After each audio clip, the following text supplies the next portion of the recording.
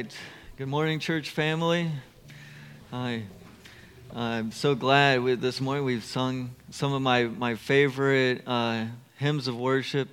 Lots that mention God as our Father, and important for me, as we prepare to preach and to hear the Word, to keep God as our vision. May He be our vision.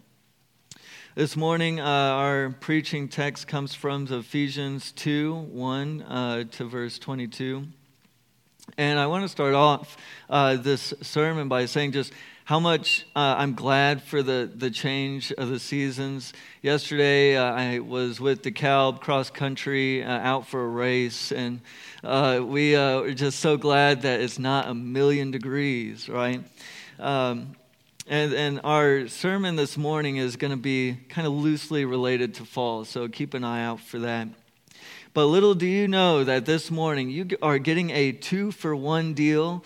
This is basically 2 sermons in one, so congratulations. But I promise it won't take twice as long. I at least hope not. So this morning the title for our sermon is Digging Up Graves and Breaking Down Walls. These are the 2 parallel ideas in Ephesians chapter 2. First, Paul says that we were dead. We were dead in our transgressions and sins, and we're going to see how Jesus, quote unquote, digs up our grave. Second, breaking down walls. As related to death, we were also separate from God and from other people. And we're going to see how Jesus not only digs up our graves, but He breaks down the wall that existed between us and God and us and others. So whether people know it or not, Paul is going to say very clearly that without Christ, we are like zombies wandering around. We have the appearance of life, but inside are dead and full of rottenness. We have a prominent zombie hunter in our congregation. Actually, if you did not know, his name rhymes with Creighton, one of the Coburn kids. And so if you know Creighton, he loves to zombie hunt. And Grandma Lisa, as she is affectionately called, loves to join him in that. So I'd love to share with Creighton that I would submit to you, Jesus is a zombie hunter. He is on pursuit by the power of the Holy Spirit to make us alive, to transform us from the state of being the walking dead into being truly alive in Him. The letter to the Ephesians has a lot of incredible truths for us, and we're going to touch on a few of these, such as Jesus' place as the ruler of the physical and the spiritual world. And also the origin of a new humanity created in Him that breaks down the walls of human prejudice and difference. Jesus Christ died and rose again to make us alive with Him and to bring us close to God the Father. And that kind of closeness is what we long for in a cold season like this, the warmth and the nearness, the closeness of being welcomed inside. So let's pray and begin with our passage of Scripture. Father God, thank you for this day. Father, I thank you that you, in some ways, have made it easy to preach, to talk about you, because you indeed are so great and you've done so much for us through Jesus Christ. Father, I pray that we hear your voice tonight. Thank you, Lord Jesus, for doing the Father's will by making us alive, by not only raising from the dead, but bringing us with you. Holy Spirit, I pray that you open our hearts to see wonderful things in your law, and may it change us forever. It's in your name. Amen. So we'll begin with just a portion of Ephesians chapter 2. So Ephesians 2, starting at verse 1. As for you, you were dead in your transgressions and sins, in which you used to live, when you followed the ways of this world and the ruler of the kingdom of the air, the Spirit who is now at work in those who are disobedient. All of us lived among them at one time, gratifying the cravings of our flesh and following its desires and thoughts. Like the rest, we were by nature deserving of wrath. But because of His great love for us, God, who's rich in mercy, made us alive with Christ, even when we were dead in transgressions. It is by grace you have been saved. And God raised us up with Christ and seated us with him in the heavenly realms in Christ Jesus, in order that in the coming ages he might show the incomparable riches of his grace expressed in his kindness to us in Christ Jesus. So at the end of chapter 1 of Ephesians, Paul goes on this long tangent about how incredible Jesus is.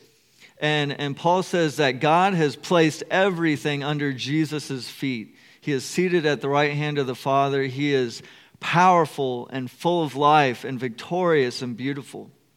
Then our passage begins with the strongest contrast possible.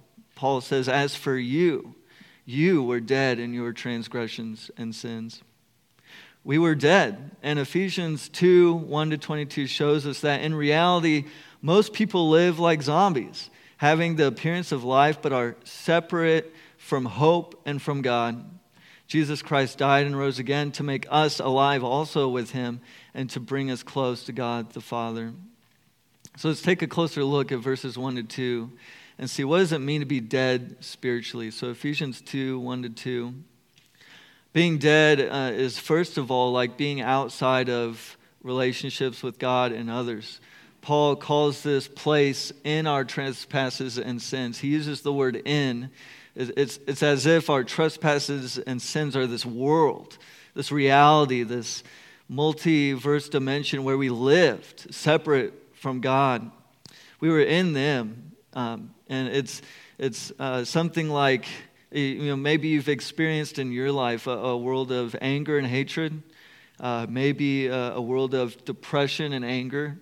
Maybe it's a world of wonder. Why, God, do I continually, as Scripture says, follow my lusts and my passions to my destruction, and it seems like there's nothing I can do about it?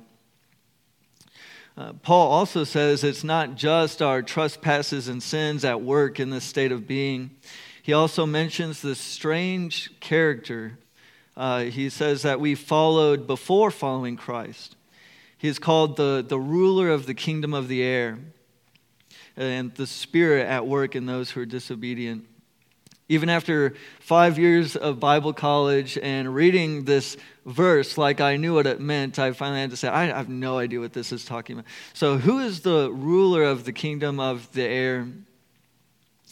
Though that phrase is confusing for us, the Ephesians, the original recipients of this letter, knew exactly what Paul was talking about.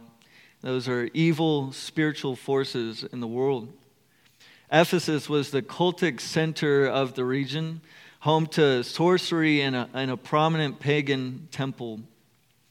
And so today, around the time of Halloween, we like to pretend, or at least think we're pretending, and we like to see ghosts and spirits and all kinds of things as this playful, make-believe reality. Well, it couldn't have been any more different for the people of Ephesus. Ephesus was famous for being the place to go. If you wanted a spell, a charm, to buy something that would help you with an illness, a problem you were having in life, the people of Ephesus had the regional temple. And so people from all over would come around to buy things in that temple that they thought might help them in their life. Jesus also, you see this in the Gospels, he regularly encountered people who were possessed by demons. He talked about spirits. It's obvious that for Jesus and the apostles, this spiritual world was not make-believe. In fact, it was a very serious part of everyday life. These spirits could wreak havoc on somebody's daily life. So anything from bad luck to serious illnesses, people would be desperate for a magical way to solve these problems, to appease the spirits. And so we, in our modern separate context, think of magic as something cute. For the people of Ephesus and Jesus in the first century, it was a matter of life and death, and magic was a terrifying and mysterious means to try to get control over one's life. And so when Paul refers to the prince of the air, he's referring to the devil. In Greek thought, it was believed that the empty spaces in the atmosphere where spiritual beings lived. And so the prince of the air is the ruler of them. And this is the one who leads people in this continual process of decay. Death is a process. There's a process to death when we die, and it doesn't get better. And the devil leads us on in a permanent decay. In addition to following the world and the devil, Paul says that the Ephesians also followed in this process of death their own sinful nature. In verse 1, he used the word sins and trespasses. And the word sin we might be really familiar with. The word trespass, I think, is really interesting and kind of helpful to look at. So maybe you've seen a sign before which said no trespassing, right? No trespassing. Actually, our beloved neighbors across the parking lot, I went to drop something off on their doorstep, a letter of invitation, and it said something like, I don't mind spending money on ammo or something like that. It's a no trespassing sign, right? So no trespassing. It's a warning to not cross the line, usually with a pretty significant threat. And so in the same way, our trespasses are when we've crossed the line. When we've crossed the line with God, we can also commit trespasses against other people when we cross the line and what means a right relationship with that person. In Galatians 5, Paul gives a list of what these desires include. And they include sexual immorality, impurity, idolatry, witchcraft, hatred, discord, jealousy, and fits of rage, and selfish ambition. So all of us lived among them at one time, verse 3 says, gratifying the cravings of our flesh and following its desires and thoughts. Like the rest, we were by nature deserving of wrath. Wrath is the last part of what it means to be spiritually dead. God created the world to be good, and death was not a part of his original creation. And so the presence of death in God's world incurs his wrath, his just wrath against something that's broken and terrible. So I wonder, was there a time when you would say that your life was characterized by one or more of these things? I can only speak for myself when I say that every time I've pursued my selfish ambition over and against what was good for another person, it resulted in death in our relationship. It didn't go well, right? And outside of right relationships, we might as well be a corpse. How can this be changed? How can we go from death to life? And where do we go from being in our trespasses and sins, this world over here? And how can we get out of that? Well, the answer is, Adam briefly mentioned, there is nothing we can do about that, actually. Part of being dead means to be powerless. A dead body can't do anything other than continue to decompose. And so if the dead could raise themselves, then the AED in the back of our sanctuary is kind of redundant, right? If you can do that yourself, congratulations, let us know beforehand, and Alexis won't have to do compressions on you, or Daphne, wherever she is. So just so you know. God must intervene. He must be the one to do something to raise us from the dead. So let's look at Ephesians 2, 4-6. Scripture says that because of his great love for us, God, who is rich in mercy, made us alive with Christ, even when we were dead in our transgressions. It is by grace you have been saved, and God raised us up with Christ and seated us with him in the heavenly realms in Christ Jesus. You see that prefix again, in.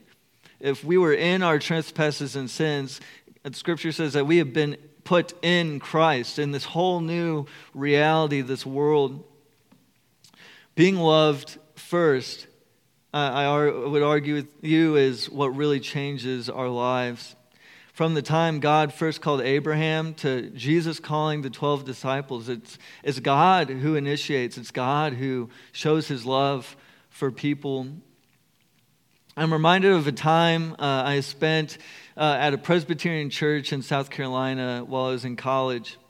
And there I taught English for middle school boys from Syria and the Congo who didn't know English.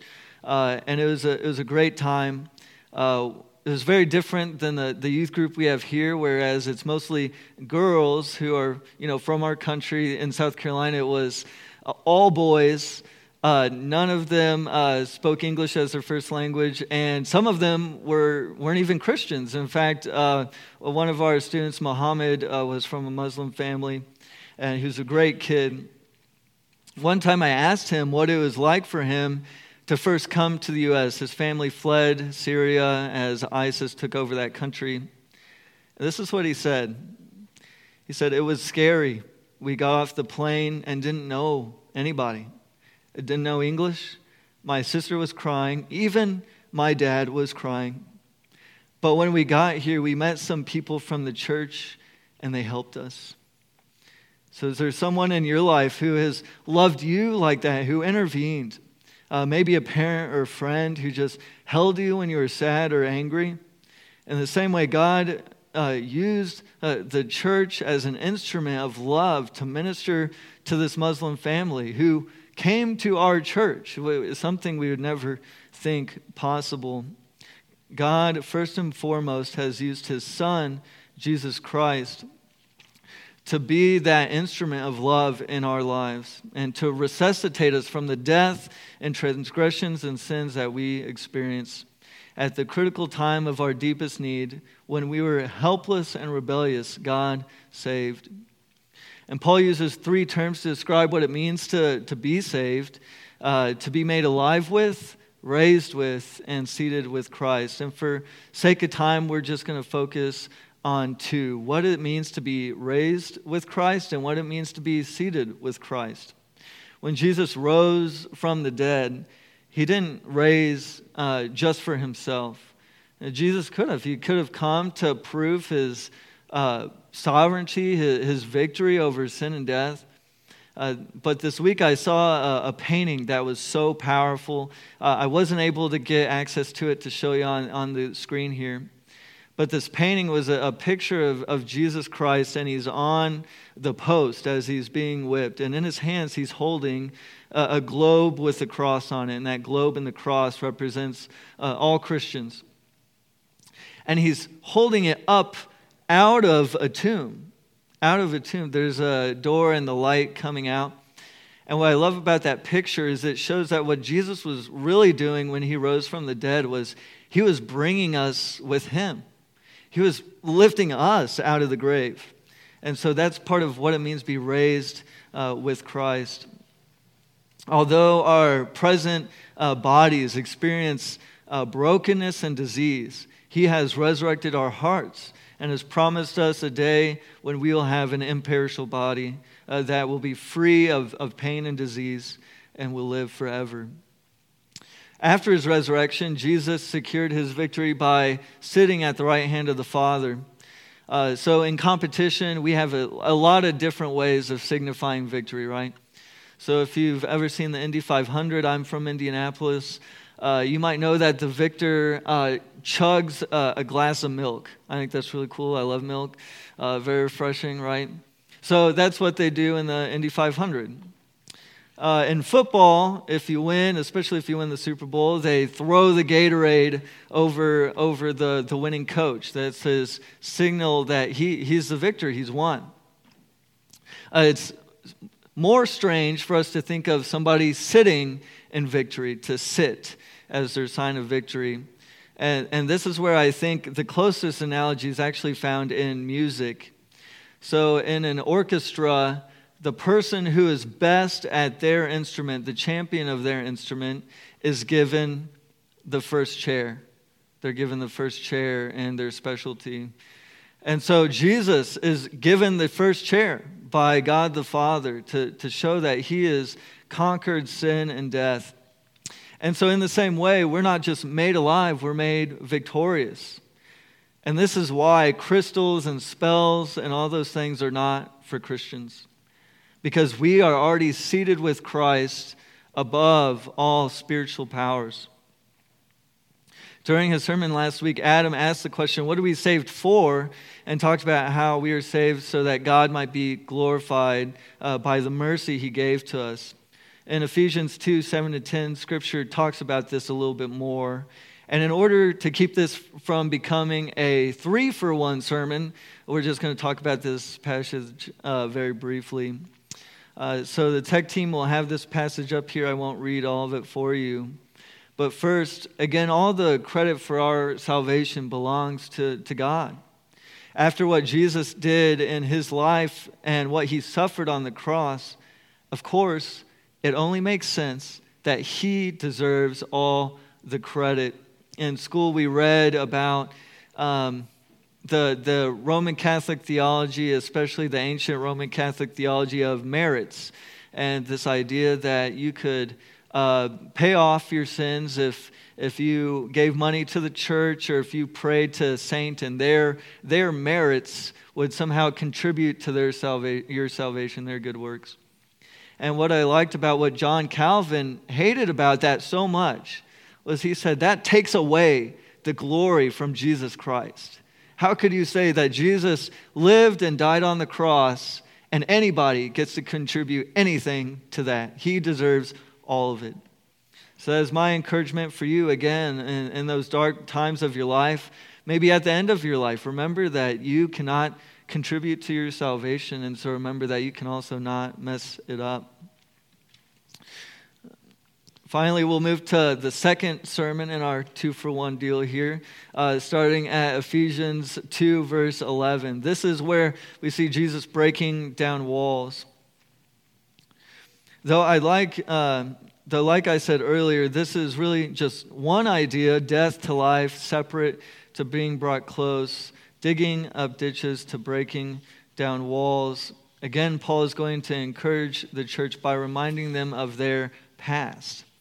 And so again, Paul returns to our past life and he says, remember that formerly you who were Gentiles by birth and called uncircumcised by those who call themselves the circumcision, which is done in the body by human's hands.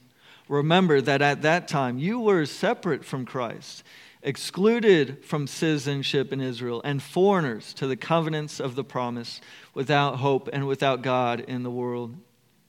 In this passage, Paul is addressing Gentiles, and that's basically anyone who is not ethnically and religiously a Jewish person. So that includes us. From the Jewish perspective, including Paul's own perspective before Jesus changed his life, Gentiles were at best disturbing strangers to be held at a distance, and at worst, total enemies. It was believed that the Gentiles could become converts to Judaism, yes, but they would never really count, quote unquote, according to their perspective as God's people. So in Jesus' day, there was another no trespassing sign. There was a trespassing sign in the temple. And there was a sign that said, any Gentile who enters here will be responsible for their own death. The Gentiles were not physically not allowed to come too close to the temple. While we were in Israel, we saw something similar. You can make an assessment of this, what you think. But as we drove into Palestine, there was a sign that said, any Jew who enters here will be responsible for their own death. And so this shows you how serious, how deep this separation was. Any Gentile... So if you're a middle school girl, so a good analogy for you might be other middle school boys, right? You want to have that big wall between you. For example, if a middle school boy comes up to your table and says, can I sit with you guys? And he's like drooling, got food in the corner of his mouth. You don't want those middle school boys sitting with you, right? So you might put up a little sign that says, middle school boys excluded from our girls' table in the cafeteria. But on a serious note, we were also separate from God. God is holy and perfect, and anything less than that cannot survive in his presence, let alone the walking dead like us. And so that was our state, without hope and without God. But here comes the good part. Ephesians 2:13-14. But now in Christ Jesus, you who were once far away have been brought near by the blood of Christ. For he himself is our peace, who has made the two groups one and destroyed the barrier, the dividing wall of hostility. Let's sit on that phrase, have been brought near, for a moment. So one of the things I mentioned I like about fall and the coming of colder weather is the great excuse to spend more time together inside. Maybe cozied up with friends and family under a blanket or playing games. I thought about it for a long time, and I would argue that fall and winter are actually the warmer times of the year.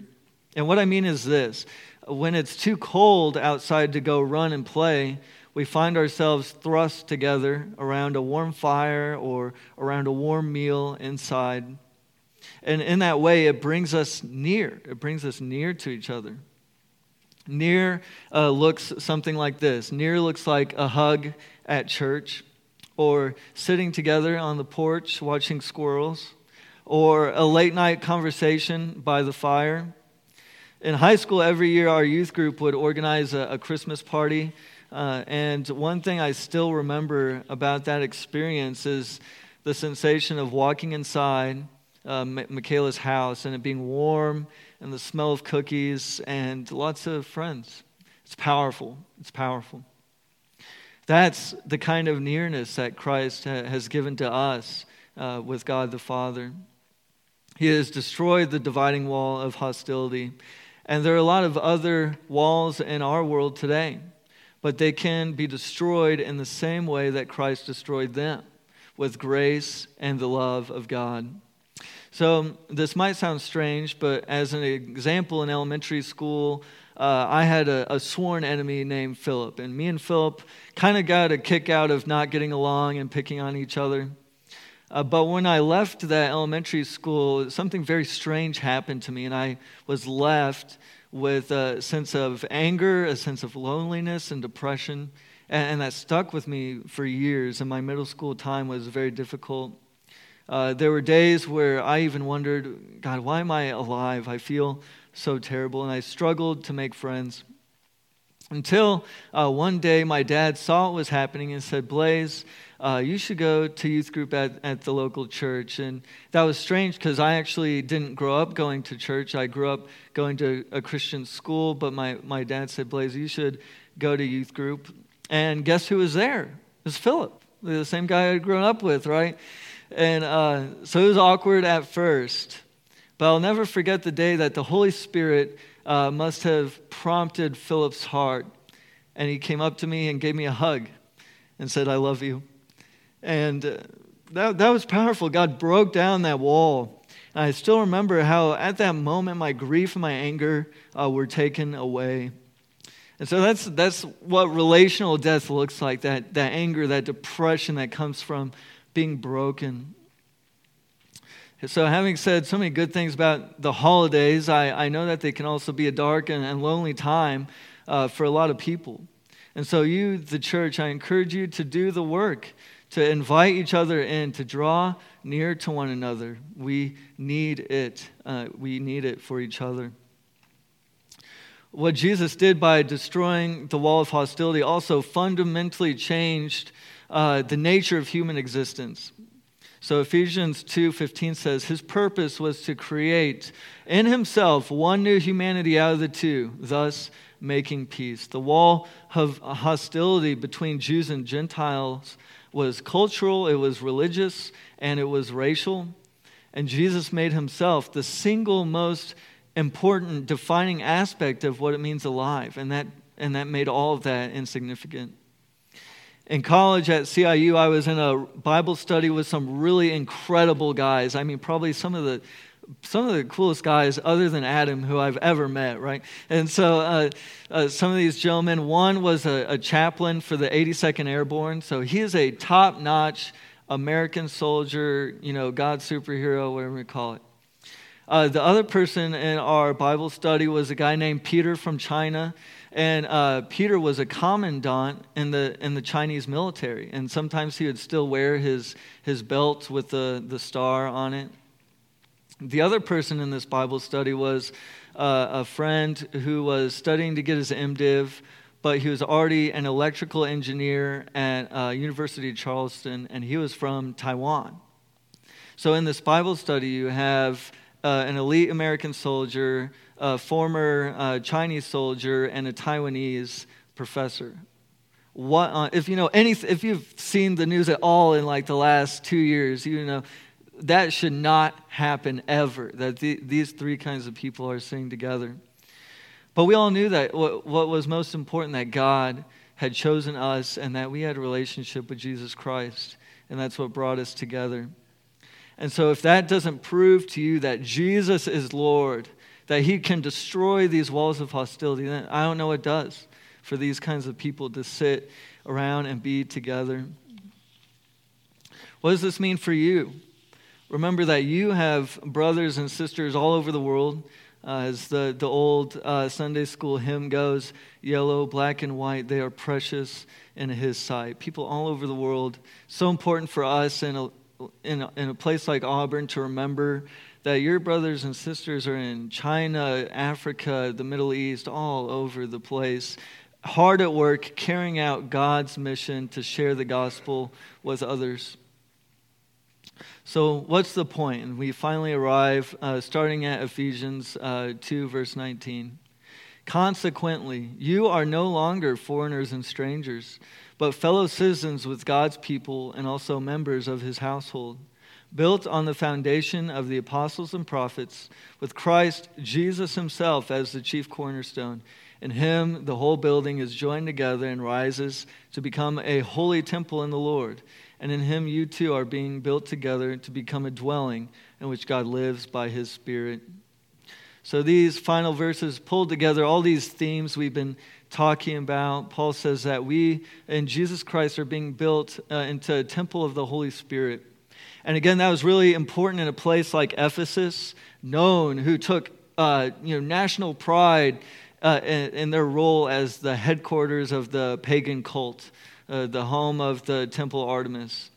And so Paul is saying that no, you, the body of believers, are being built into a different temple, the temple of the living God, the temple of God's Holy Spirit. Paul says that this is the place where God has chosen to dwell, that word dwelling, to make a home. And so the church universal, is a place, is the instrument, it's the house that God has chosen to meet with the world. God has chosen you to be the warm hearth, the table with lots of good food, where he is going to invite the lost to be and have fellowship with him, to get to know him. And so remember that the Holy Spirit is at work building you up to be this kind of place. I'm reminded of another Sunday school song, This Is My Father's House, and I loved singing that as a kid growing up. And the irony is that we are the Father's house. We are the place, if you have a big yard to play football, a table with lots of food, that God has chosen to welcome the world in a very tangible way. So also, if this temple is where God chose to dwell, like Jesus chose to dwell with sinners, he welcomes them. So there is our 2-for-1 deal for you this morning. This is the word of the Lord from Ephesians chapter 2. Remember that Jesus Christ died and rose again to take you with him, to raise you, to bring you out of the grave, and to seat you at his right hand with God the Father. And remember those walls. Be suspicious of people who try to erect those dividing walls of hostility and say, no, every human is created in the image of God. I am chosen by Jesus Christ to be a welcoming dwelling of his Spirit for strangers. With that, let us pray. Father God, thank you for your greatness, for your goodness, for your hospitality, that you purchased from every tribe, tongue, and nation people to be your holy dwelling. Father, I pray that we as the church in a secular world that is increasingly pagan, that increasingly looks to crystals and magic for help in their lives, Father, I pray that we be a temple of opposition evidence that Jesus Christ is alive, that he is superior to all these things. May we be a voice for those who are running off after foolish idols to say, no, there is a living God who loves you and will rescue you. Father, may we join in your work of dividing walls and breaking them down, and to show ourselves to be who we are, the united body of Christ, full of languages and colors and differences, but one people and one Savior. Prepare us, Lord, as we go from this place to serve you. It's in Jesus' name, amen.